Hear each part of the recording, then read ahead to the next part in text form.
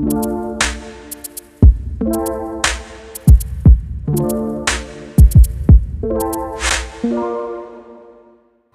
and welcome back to another episode of Confessions of a Christian Chick podcast. Another Thursday, another episode.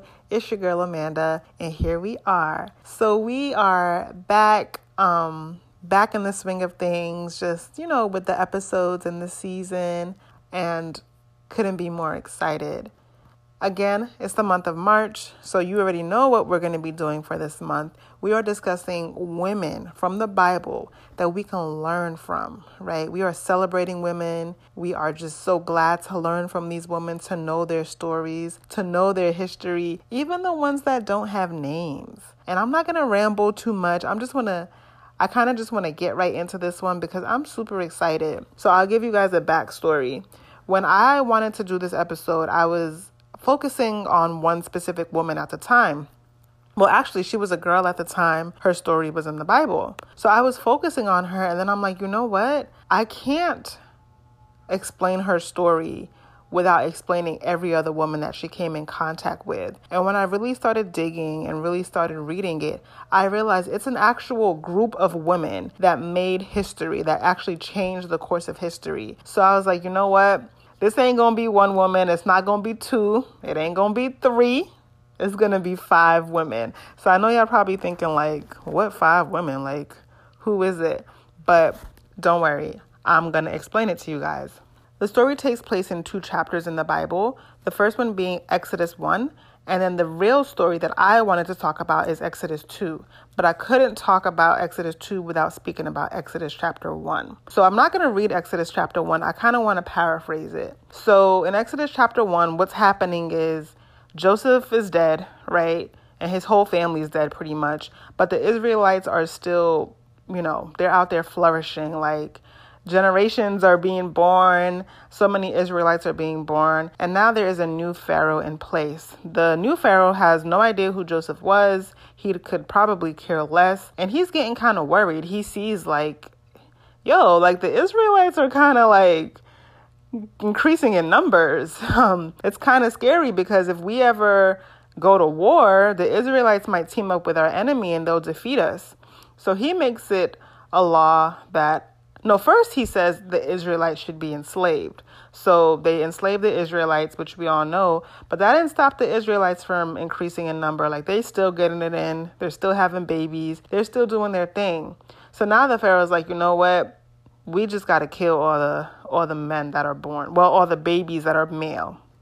So he gives instruction to the midwives. There are 2 midwives, 2 women. And these are the first 2 women I want to highlight. He gives instructions to them and he tells them their names are Sifra and Pua. He's like, when you help the Hebrew women as they give birth, watch as they deliver. If the baby is a boy, kill him. If it is a girl, let them live. But in Exodus 1, chapter 17, in Exodus chapter 1, verse 17, it says, but because the midwives feared God, they refused to obey the king's orders, and they allowed the boys to live. So, the king is obviously still seeing male babies being born. And he's like, what are you guys doing? I told you guys to kill all the male babies that are born. So really, the midwives told him, he's like, the Hebrew women are not like the Egyptian women. The midwives replied, they are more vigorous and have their babies so quickly that we cannot get to them in time. And it says, so God was good to the midwives, and the Israelites continued to multiply, growing more and more powerful. So those are the 2 women I want to talk about first. I'm not really going to dig into their stories because I want to go to the next chapter and kind of talk about some other women and then just tie it all together. So now we're moving on to Exodus chapter 2. So for Exodus chapter 2, I am going to start with verse 1. And the header says, the birth of Moses. Around this time, a man and a woman from the tribe of Levi got married. The woman became pregnant and gave birth to a son. She saw that there was a special baby and kept him hidden for 3 months. But when she could no longer hide him, she got a basket made of papyrus reeds and waterproofed it with tar and pitch. She put the baby in the basket and laid it among the reeds along the bank of the Nile River. The baby's sister then stood at a distance, watching to see what would happen to him. Soon, Pharaoh's daughter came down to bathe in the river, and her attendants walked along the riverbank. When the princess saw the basket among the reeds, she sent her maid to get it for her. When the princess opened it, she saw the baby. The little boy was crying, and she felt sorry for him. "This must be one of the Hebrew children," she said. Then the baby's sister approached the princess. "Should I go and find one of the Hebrew women to nurse the baby for you?" she asked. "Yes, do," the princess replied. So the girl went and called the baby's mother. "Take the baby and nurse him for me." The princess told the baby's mother, "I will pay you for your help." So the woman took her baby home and nursed him. Later, when the boy was older, his mother brought him back to Pharaoh's daughter, who adopted him as her own son. The princess named him Moses, for she explained, "I lifted him out of the water." Y'all, that story is crazy, because if you truly think about it, I don't even want to talk about it right now, but think about how crazy that is. You getting paid to breastfeed your own child. What? Can you, for all the mothers out there, we all know how tasking breastfeeding is. Imagine getting paid to do it, to breastfeed your own child, your kid, the kid that you gave birth to. You get to breastfeed him and get paid. So anyway, when I was thinking about it, I really wanted to talk about Moses' sister. At the time, we don't know her name, but her name is Miriam. We come to find that out later, when she's with Moses, Aaron, and when she's with them two. But again, I really wanted to talk about her because I'm this is a young girl. I think she was probably based on the Bible, she would have been around 7 years old or 10 years old. And I just felt wow. A lot of people discredit kids oh, they don't know what they're doing. They don't know what they're talking about. But when you really let a kid shine, they go far. They really have a lot to offer, but we really discredit them. So when I wanted to talk about her, I was but how can I talk about her if I don't talk about the midwives that sacrificed themselves? Or if I don't talk about Moses' mother that actually kept the baby hidden for 3 months? Or if I don't talk about Pharaoh's daughter? Because truly, Pharaoh's daughter saw the baby and she could have been "Oh my goodness, a Hebrew boy, kill him." You know what I mean? So that's why I'm you know what? I have to talk about all these women, and we have to see how when women work together, even unknowingly, they can change the course of generations, which is what happened here. Moses was the actual tool that God used to free the Israelites out of Egypt. Generations to come, so imagine Moses died. Imagine Moses actually would have been killed when he was supposed to be. What would have happened? What would have happened to the Israelites? And that's something I think we really need to talk about, we need to get into. So again, I'll start with the midwives. With them, they were giving a specific order by Pharaoh, and truly, we sometimes as women, we may be in situations where we are under some sort of authority and we're given orders, and not every order sits right with your spirit, right? Not every order is something good. Just because someone in power said it doesn't mean that it's good. And these women, it said that they feared God, right? It feared God, and they stuck to what they knew was right, right? You are killing innocent boys for what? Out of a fear that they may one day grow up and turn against you? There's no guarantee that that would happen. So why are you killing these young boys? Why are you killing these babies, And so I like that they stuck to what was right. And that's a lesson for us. Stick to what you know is right. It's hard. I'm not out here saying that, oh yeah, you could just go against, but stick to what you know is right, because as we see here, God was faithful to them. God did not let them be killed or consumed or destroyed. And also, if you read further, it said because of their faithfulness, God blessed them with a family of their own. So I think that says a lot about, number one, the faithfulness of God, right? It shows a lot about God's faithfulness when we are faithful to him. So I wanted to start with the midwives. These are two women.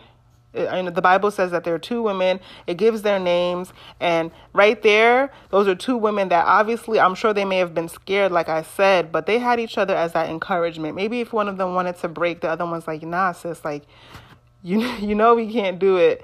It's just not the right thing to do. So then I want to move on to Moses' mother.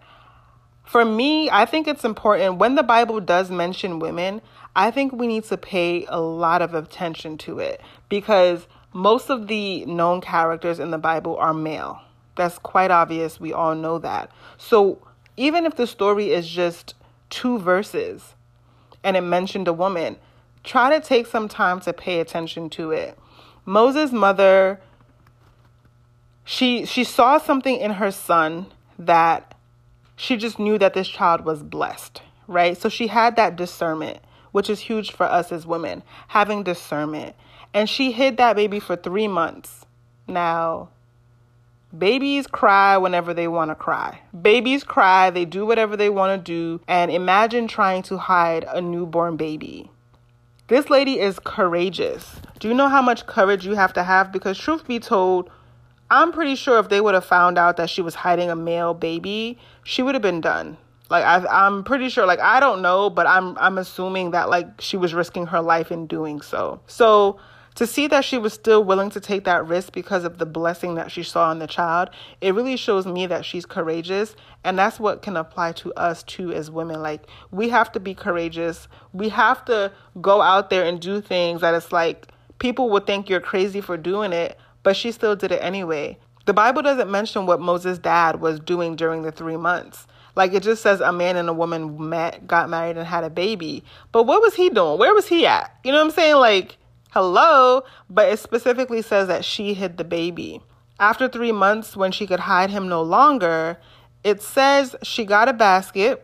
She waterproofed it with tar and pitch. Now, this is important because the Nile River, if anybody knows anything about the Nile River, is filled with crocodiles. So she had to waterproof it. She had to protect it because she's putting this baby in a basket filled with crocodiles. So for her to actually put her baby in this water just shows that she's also a risk taker. Now, not only she's a risk taker, but she's a calculated risk taker because, again, she built something that the baby could stay in that would potentially protect him. And I don't know if she knew it would work, but it seems like she was willing to take the chance. And obviously she did. So she's courageous. She's innovative because, you know, you just building baskets out here. Like, I don't know how to build a basket, but she's out here building baskets that babies can float in. And again, she's a risk taker. That's all huge because it plays a huge role. The first risk she took was even keeping Moses and keeping him for the 3 months. And then she, you know, was taking another risk by putting him in the water because who knows where the basket could have gone? You know, who knows what could have happened to the basket? So there's a lot to learn from the mother of Moses. Again, at the time, it doesn't mention her name, but if you read further in the Bible, she's mentioned a couple of times. Her name is Jochebed. So that's something to keep in note. So we got the midwives, we got the mother of Moses, but now I want to move on to Moses' sister, which is the person I originally wanted to talk about because I am just so impressed with this little girl. So impressed with her. So I'm pretty sure she peeps what her mom is doing. She's like, okay, here's my baby brother. He's put in a basket in the Nile River. What's going to happen to him? So the Bible says that when Moses is put in the basket, it says the baby's sister then stood at a distance, watching to see what would happen to him. So she's just watching at this point, probably just seeing how far it's going to go. That's when Pharaoh's daughter came and she saw the basket. Her servant opens the basket and they see the baby. So here comes Moses' sister. She approaches Pharaoh's daughter and she says, should I go find one of the Hebrew women to nurse the baby for you? So obviously Pharaoh's daughter didn't give birth to the baby and she may not have given birth. So she probably doesn't have breast milk. Moses' sister at a young age is still so quick-witted. She's thinking on her feet. She's thinking fast because it's like, you know, this is my brother. This is the little brother. She knows that, right? So she's quick-witted and she asked, should she go find a Hebrew woman to nurse the baby? Like, how smart do you have to be to think of something like that? That is so smart. I just can't even think about, like, I don't even think I would have thought of that, you know, because it's just like, okay, yeah, actually go find me a Hebrew woman because I don't got the breast milk to do it. And ain't no formula. There's no Similac, you know, so the baby needs to be fed. So she goes and gets her own mom, Moses' mother. Like she literally just goes to get her own mom. And it's just like, Mom, they're about to pay you to breastfeed the baby. Like we couldn't have struck a better deal. I'm sorry, this probably may not be crazy to you guys, but to me, the more I think about it, the more I'm just like, man, these women are legit. Like, they are so smart. They are so brave. They're just so amazing. So She goes and gets her own mom, which is Moses' mom as well, to breastfeed the baby. So she's quick-witted. She thinks fast on her feet, even for a child. And I just believe that she's heroic. I think that she is the one that really pulled the story together from my perspective. I know everyone had such a major role in what they played, but she pulled the story together from my perspective by being able to have Moses grow up with his family, you know? So now there's no fear. No one can approach Moses' mom because it's like, oh, you know, Pharaoh's daughter is actually paying me to do this type of thing. And now I actually want to move on to Pharaoh's daughter, because although she is an Egyptian and she realizes that this is a Hebrew baby, she still showed compassion. And I think that says a lot to us women, to just be compassionate.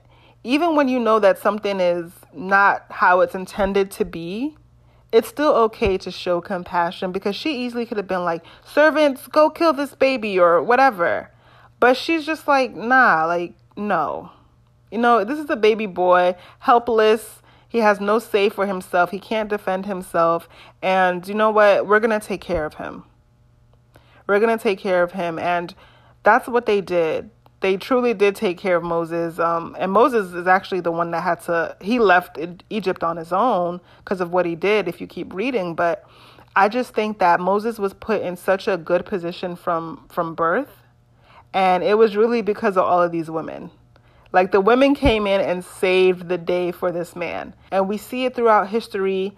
And I'm not shaming men, right? But I'm really just uplifting women. We see how so many women throughout history, not just the Bible, throughout history, like we got Joan of Arc, you know, throughout history, that have just been saving the day, doing the thing, taking risks, being courageous, you know, not being scared or fearful or worried, like just out here sacrificing it all. Because at any point, any one of these women and girls could have been killed for what they did, starting from the midwives. The midwives could have been so easily killed because Pharaoh gave them specific direct instructions. Kill every male child. They didn't do it. Moses' mother hides her baby for 3 months. She could have been killed. Moses' sister, if they found out that she was the sister of Moses and you're over here like making this scheme for your mom to get breastfeed to feed your brother, who knows what happened to her? And then Pharaoh's daughter, of course, like one could say, oh, well, she's Pharaoh's daughter, so she's protected. But to sacrifice your family potentially going against you, you know, that could have been an option. Who knows? Who really knows? So I just am really encouraged by all of these women. Again, I see the power of when women work together, whether they know they're working together or whether they're just being good. And that in turn helps people. And that's what happened here.